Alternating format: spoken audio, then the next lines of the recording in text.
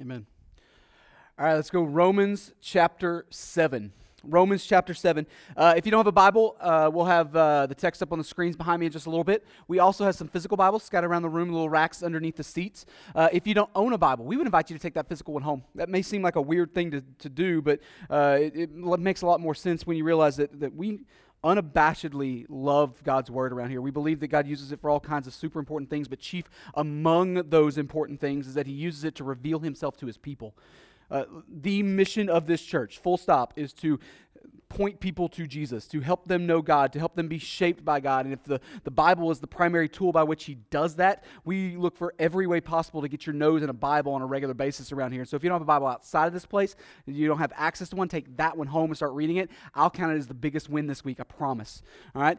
Romans chapter 7. So we're deep now into a series that we're calling Just and Justifier. The artwork was on the screen just a second ago. It looked really good. There it is again. It's a slow walk through Paul's letter to the church at Rome, otherwise known as the book of Romans, right? The book of Romans. And Romans, in a nutshell, is a missionary support letter. That's what Romans is. Paul doesn't have a connection yet with the church at Rome. He's never been there by the point of the letter's writing. He's eventually going to spend a lot of time in Rome under arrest there on multiple occasions. But at the point of this letter's being written, Paul has no connection with the church at Rome yet. But he's heard some good things. God's been working absolutely powerfully through this church, and he sees them as an incredibly strategic ally for his own calling. Later in chapter 15, Paul's going to tell him explicitly that he's asking for their help to help him take the gospel onto Spain.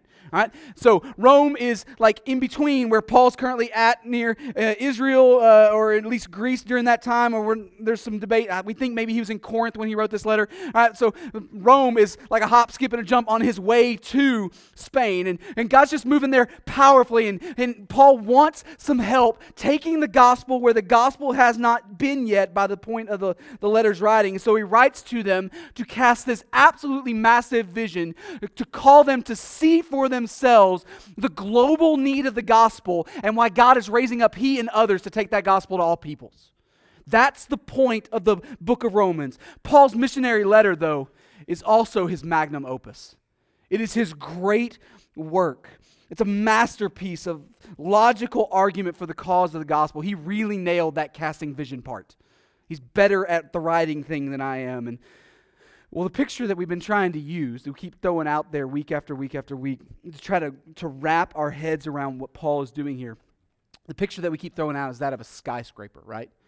Why a skyscraper? Well, because skyscrapers are a feat of engineering. There's planning, there's intentionality. You don't just rush to the top. There's a trajectory of design, and you build this piece, and then you build this piece, and then you build this piece. And if you don't get each piece right along the way, your tower, your skyscraper is not going to last very long if it ever actually gets all the way to your point, right? And so Paul builds this masterpiece argument that moves piece by piece, by piece, by piece. And what would probably seem counterintuitive to a lot of people, Paul starts his gospel argument not by holding up God's law, God's commands, and saying, here's the list, everybody failed, shame on you. That's usually the way we tend to have the religious conversation, right? But that's not where Paul starts. Paul starts by pointing to the Creator. He starts by pointing to the beauty and the majesty and the goodness of this Creator. And he points to how we as creation, all men as creation, react and respond to this Creator. See, long before God's law ever comes into the picture, Paul tells us in chapter 1 of Romans that all men are without excuse because all men have rejected the good and wise Creator King. That's where Paul starts his gospel skyscraper. Rebellion is buried all the way down deep at the core of who we are as we try to usurp the true King and make every attempt to place ourselves on the throne. That's the true beginning of the gospel, that there is an infinite separation between God and man long before the law ever comes into the picture. And through the first few chapters of Romans, if you're paying attention, there's a pretty significant question that begins to arise. Well, why did God give us the law then? Like if we don't really need the law to be separated from God, if we're separated before the law comes in, then why does God even give us the law? And through the first few chapters of the book of Romans, if you're not paying attention to the nuances of theology that Paul is beginning to lay out, you have every reason to believe that the law itself, that God's commands, might actually be a bad thing. Like that the commands themselves are evil, harmful. His tone is generally negative through the first, 7 chapters of this book. So why did God give us the law? I mean, Paul's argued by this point that one of the reasons that God gave us the law was to actually elevate the heinousness of our sin, to move it from an internal posture of rebellion to outright transgression, a willing and defiant step across a known line. He's also made it clear by this point that sinful hearts placed under the burden of the law, well, they not only deserve death, but they actually produce death. Like fruit on a tree, sin leads to more sin, which leads to more sin, and on it goes. And then last week, if you remember, we celebrated that as Christians, we're now dead to the law. Like we got to celebrate that we have cast off our old spouse.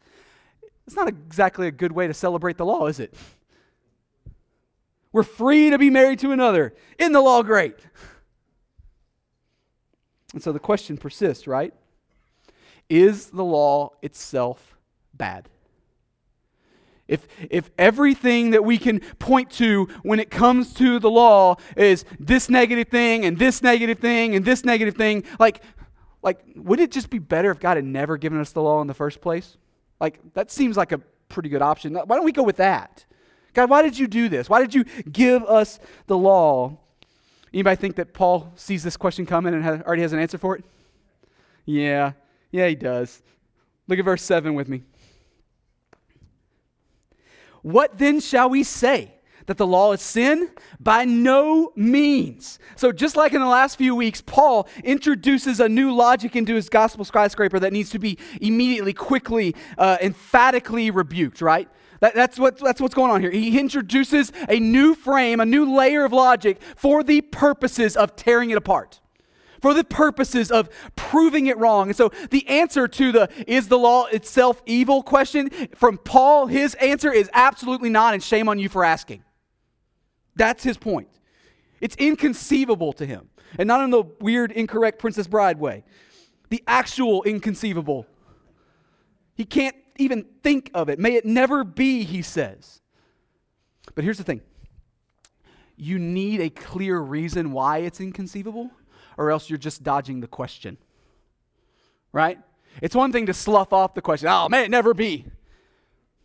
But if you don't actually have a reason why it may never be, or you're just evading something. So if the law elevates the heinousness of our sin, if the law brings with it more and more and more death, then how in the world could the law ever actually be seen as good?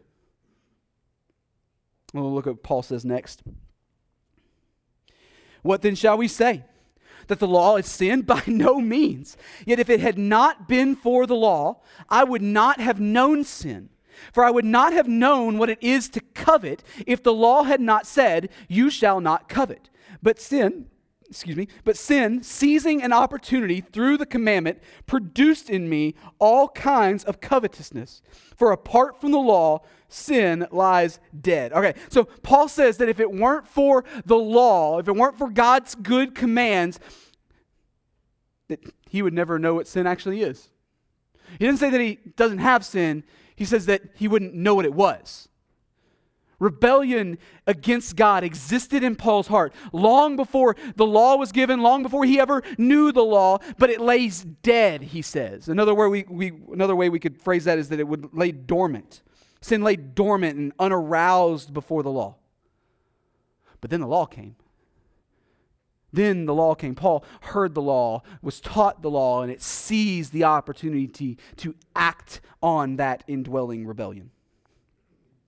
Like a wolf springing up that you thought was asleep. It bared its teeth. It leapt up and attacked. And Paul illustrates this little truth by pointing to the 10th commandment, covetousness. What in the world is covetousness? Like those of you who didn't grow up with a church background, that's a weird word, right? What is covetousness? What does it mean to covet? And why would God command against it? It's an internal, greedy posture that sees what others have and connives to get it for itself. That's coveting. It's a side-eyed glance that thinks that you're more deserving than your neighbor and that maybe, just maybe, it's time to set some things right. Paul says that his indwelling sin heard the command not to covet and went, oh yeah? Well, we'll just see about that. Here's all the coveting then. I'll be as coveting as I can be. Let's see what that little God over there has to say about that. That indwelling rebellion, rooted deep down in Paul's heart, that lay dormant. You thought it was dead. You thought it was asleep.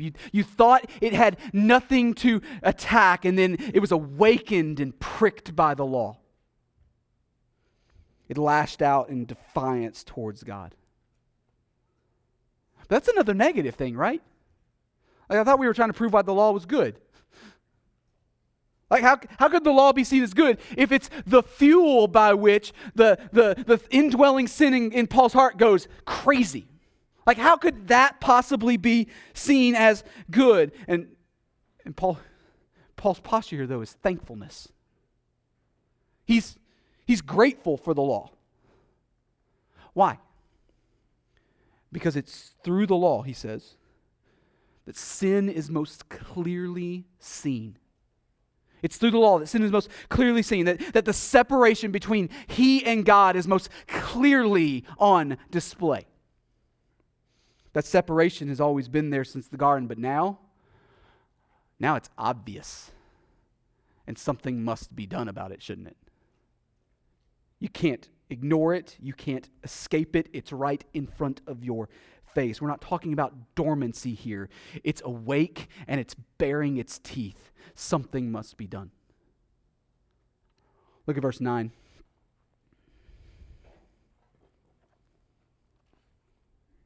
I once was alive apart from the law, but when the commandment came, let me start over. I once was alive apart from the law, but when the commandment came, sin came alive and I died. Verse 10. That the very commandment that promised life proved to be death to me. For sin, seizing an opportunity through the commandment, deceived me and through it killed me.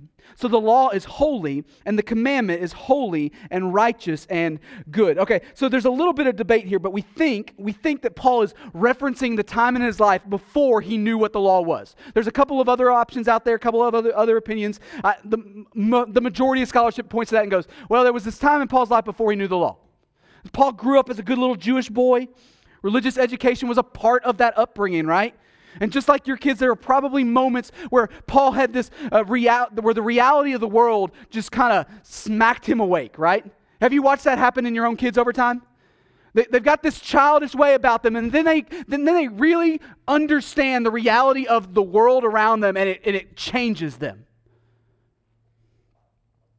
Growing up, Paul was taught God's law. He was taught about the life that it promised. Do this and you will live, the law says. But there's a couple of different ways that we could look at the word live there. One of the angles, certainly not all of the angles, not even the best angle, but one of the angles that we could look at God's law and is that we could hold up God's law and say that the world works better when we follow this. And does anybody really want to argue with that logic? Like don't murder, don't steal, don't take other people's stuff. Like we teach that morality to kindergartners, right? It's basic level stuff. Of course the world works better that way. The world obviously works better when people don't murder each other. Does anybody want to saw that limb off? That coveting thing that we talked about a while ago, that didn't sound so nice. But how you doing on that? Anybody batting 1,000 this morning on the kindergarten level morality? Me neither? If not, why not? I mean, is it just a willpower issue, or have you also figured out yet that you're in over your head here? So we're not achieving the life that the law promised either, are we? Do this and you will live. But there's also a second, weightier, far more eternal sense to the word live. Growing up, Paul was taught the law, and he was taught about the life that it promised. But young Paul eventually got to the point where he put the pieces together and said, you know what? I think God is actually expecting me to be obedient to this. Uh-oh. These aren't just mere suggestions for living as his own little king in his own little kingdom. These were commands, life and death commands from the actual king. So even though the law was given as good, and so even though the law promised life, in that moment of realization, Paul's sin seized, and that's the word he keeps using, it seized the opportunity to run towards deception and death. When Paul grasped the impossible burden of the law, that presumption of life immediately was replaced by a realization of death. The law is holy, though. The commandment is holy and righteous and good. They're a reflection of God's own good character. But Paul's indwelling rebellion used that good, life-giving law to produce something evil. Sin and death. Look at verse 13. Just in case there's still any confusion in you about this, Paul's going to slam that door shut. Verse 13, did that which is good then bring death to me? By no means. The same, I love this. Paul's emphatic. By no means. It was sin producing death in me through what is good, in order that sin might be shown to be sin, and through the commandment might become sinful beyond measure. All right, so you'll hear us talking here from time to time about idolatry, the sinful worship of false gods, right? And idolatry is not a word that gets used much in our culture. It's a religious word. It's a vocabulary word that normally just exists in the church. No one outside the church really cares about that word, right? And most of the time when people think of the word idolatry, immediately what they picture in their head is somebody bowing down to little carved statues, right? Statues of wood or rock or some fine metal like gold or something. That's certainly a form of idolatry. That's the worship of a false god. But the most basic definition of idolatry is the corrupted use of created things to worship the imagined god of self rather than God. That's the most basic definition of idolatry. The worship of ourselves through created things rather than the Creator who gave us those created things. That's idolatry. And so more often than not, that idol is not some weird statue, and it's not even some terrible thing that everybody in the room looks down on and says, shame on that. It's normally, most often, a good thing.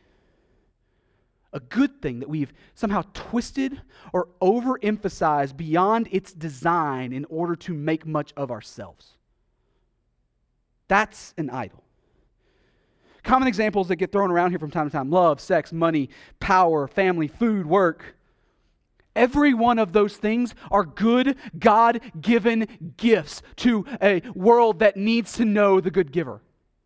All of those things are good things. When used correctly, they glorify God. But idolatry, though, is when we take those good things and we use them outside of their design because we're looking to them to be functional saviors, right? Instead of God, we look to those things to satisfy us or to rescue us or to glorify us. So what Paul is talking about here in verse 13, it's the same thing. In fact, it may even be the prime example. Sin twists the good, life-giving law for wicked purposes. Idolatrous purposes. Sin takes the good thing that God has given to us and He uses it to produce more sin. And so here, Paul says he is thankful for the law because when sin gets a hold of the law, Well, it shows itself to be sinful beyond measure, he says. It's beyond obvious. And now we can do something about it. Look at verse 14.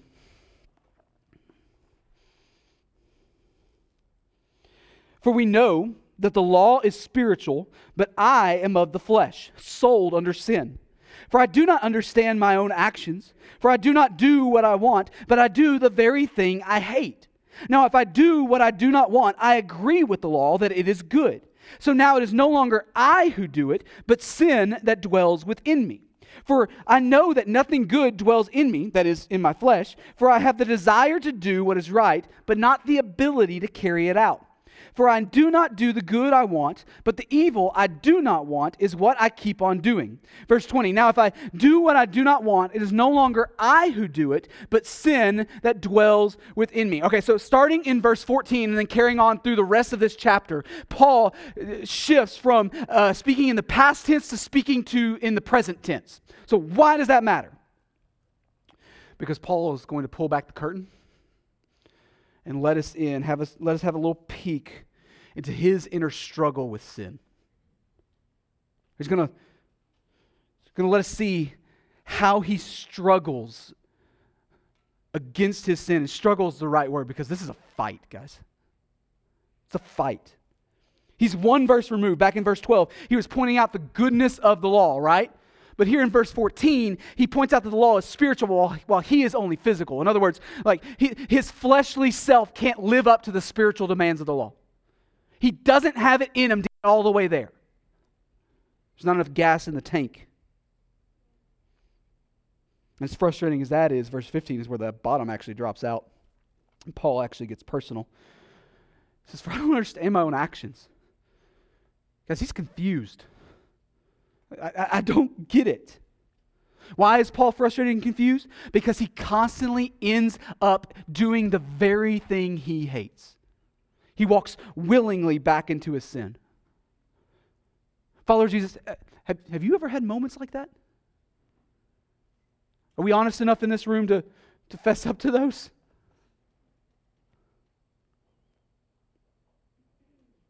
You know that God's commands are good.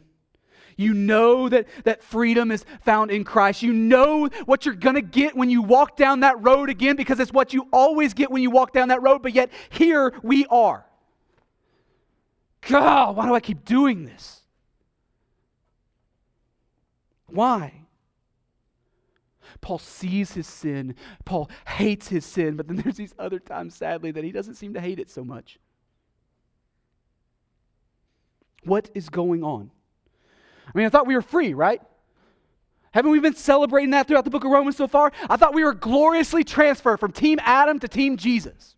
I thought we were given new hearts of flesh instead of hearts of stone that the law was written on instead of external tablets. Like, haven't we been celebrating all these things? What is the deal? Why do we still struggle so desperately with our sin? I mean, we're not talking about the occasional slip up here. Paul seems to be painting a picture of a lifelong internal war.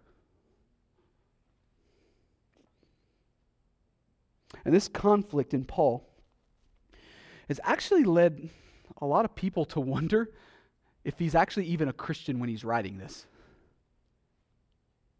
Because you see, like true believers, like the real Christians in the room, they don't struggle with this stuff anymore. I'm glad you laughed. That's the wrong view. There are some others. There's some others who come and say, no. Paul's a Christian. He's just not a very mature one yet. You see, when as Paul grows up in the faith, he'll learn to step away from those lesser sins of his past, and he'll begin to walk in the fullness of Christian maturity. You just keep plugging away, Paul. Good job. God will get you there one of these days. And this one text, this handful of verses in the middle of Romans chapter 7 have actually become a massive source of disagreement and argument amongst the broader Christian world. Whole denominations have been birthed out of disagreement about this text. The holiness movement of the mid-19th century, largely Methodism at the time, it pointed to this text and said that mature Christians, mature followers of Jesus are those who have received two blessings of grace. The first one was when, obviously, when you were saved, right? But then there's a second receiving of grace. And that's when you begin to walk in maturity. That's when you begin to walk without sin. That's what the holiness movement was about. They pointed to this text and literally argued that Paul hadn't received that second blessing yet. The holiness movement also gave birth to the earliest forms of Pentecostalism. You see this two blessing thing fleshed out there too, usually with the argument that the proof of that second blessing is speaking in tongues, right? But what if Paul's struggle with sin is not because he's not a Christian yet, and it's not because he hasn't reached spiritual maturity yet? What if Paul's desperate, lifelong struggle against sin actually flows out of the reality that he is actually a mature follower of Jesus? What if his maturity is the thing that causes the fight? When we become a Christian, God gives us a new heart that begins growing in Christ-likeness, but our old sinful selves, they still war against us, right? Our flesh doesn't give up so easily. But notice the clear distinction here, because it's massive and important. Notice the clear distinction here that we're talking about something that Paul doesn't want to do anymore. Multiple times throughout the course of this letter, Paul has argued that those who don't know Jesus yet, those who have not been awakened to the beauty of Jesus by the intentional work of Jesus, they don't want Jesus. They don't want God. Before salvation, Jesus is not attractive to them. He's repulsive. He's the enemy. He's the one trying to take his throne back. Romans chapter 3, Paul says, none is righteous, no, not one. No one understands. No one seeks for God. But here in chapter 7, Paul is talking about fighting against his sinfulness, waging war against it. So something has changed, right? What changed? The theological word that we use is regeneration. In John chapter 3, Jesus just called it being born again. Being born again. Before we were given new hearts, our view of sin was never at odds with our actions. Not once. We never went, you know what? That was a bad thing. I really displeased God there. We actually loved it.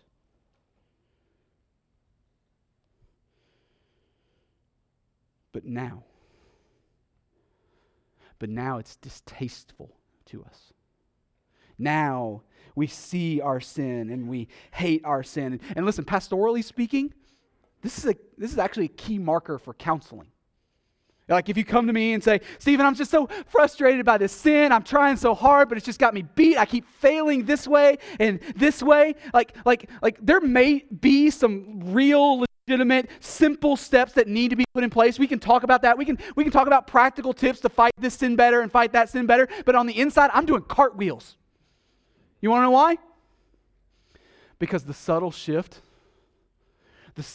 between reveling in your sin and hating your sin actually has an eternal divide between it. It's massive.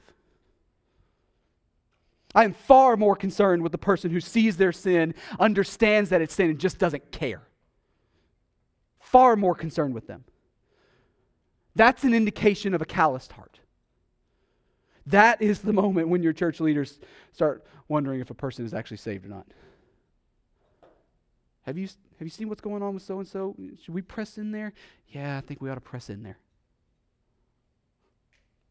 Just call a little sidebar here. This is why church discipline is actually such an incredibly necessary thing. It's because a constant posture of I don't care is an indication of an eternally significant problem. And so in love, we press in.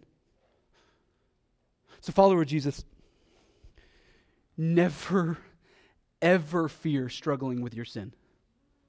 Never fear fighting desperately against your sin. You're in the same boat as the Apostle Paul and every other Christian who's ever tried to faithfully follow Jesus. Is it hard? Absolutely. I'll save you a seat. Look at verse 21. Verse 21.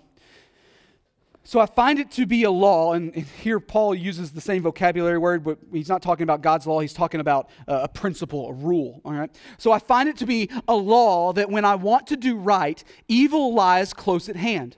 For I delight in the law of God, in my inner being. But I see in my members, my body, another law waging war against the law of my mind and making me captive to the law of sin that dwells in my members. Wretched man that I am, who will deliver me from this body of death? All right, Paul says here that he has these two forces that are just constantly struggling for power within him. His old sinful nature that always wants to exalt itself and serve itself, and his new heart that wants to desire now for some reason out of nowhere, now desires to please God. He's got these two wills in his heart that are always fighting against each other. He knows that God is sanctifying him, but he longs so desperately for the day when the struggle will be over. How about you? He longs for the day that he could be forever rid of his old sinful self. And so he asks a question that he already knows the answer to, and so do you. Who will deliver me from this body of sin? What's the Sunday school answer? Jesus, right? Look at verse 25. Thanks be to God through Jesus Christ our Lord. So then, I myself serve the law of God with my mind, but with my flesh I serve the law of sin. Jesus is the promised finished Jesus has promised to finish the good work that he began in Paul, and he will bring it about on the day of completion, all right? And until then, Paul's content with the fight.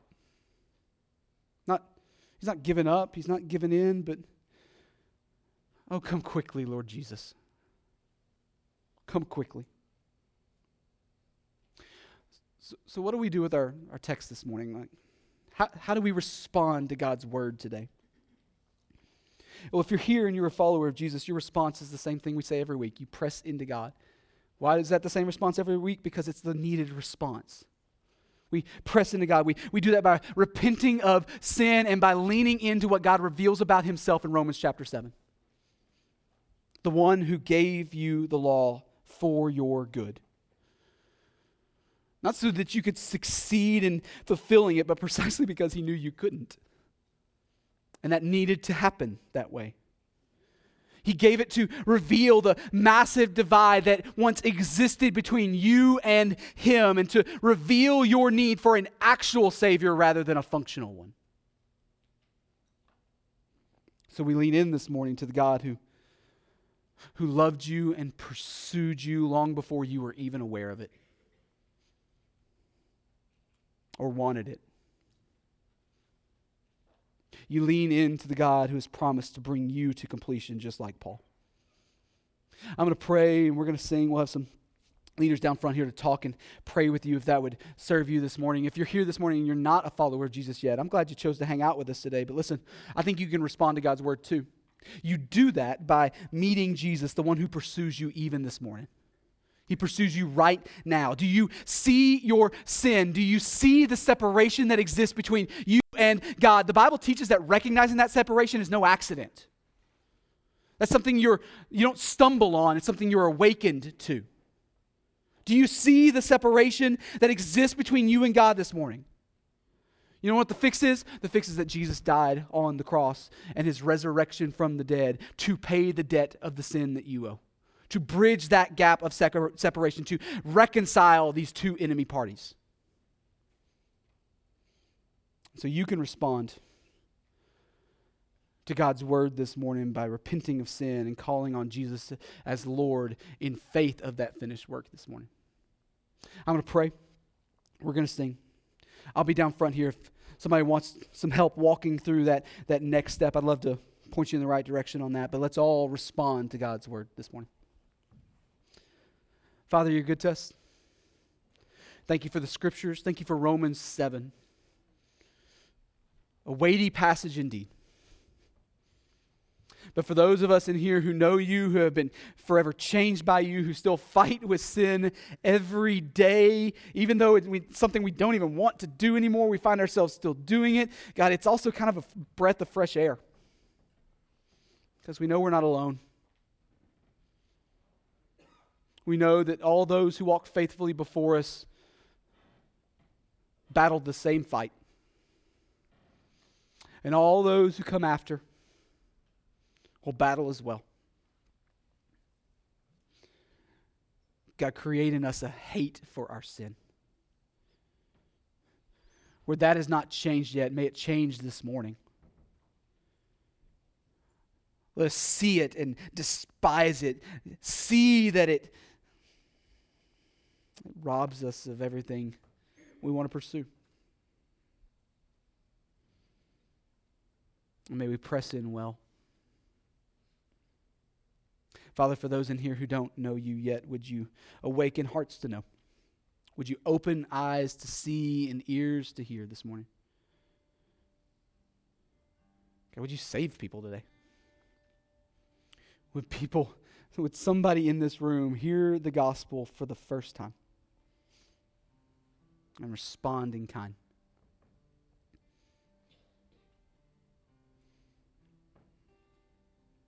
God, we don't want to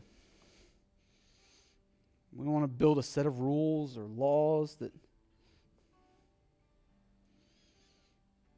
say this is what a Christian looks like. But God, we do want to hate our sin. So show us where that is. As you continue to mature us, just like Paul, would you bring to mind even new things this morning? Whether we've been doing the Christian thing for a week or 90 years, you are still bringing us about to the day of completion. You are faithful, and in you we trust. In Jesus' name we pray. Amen.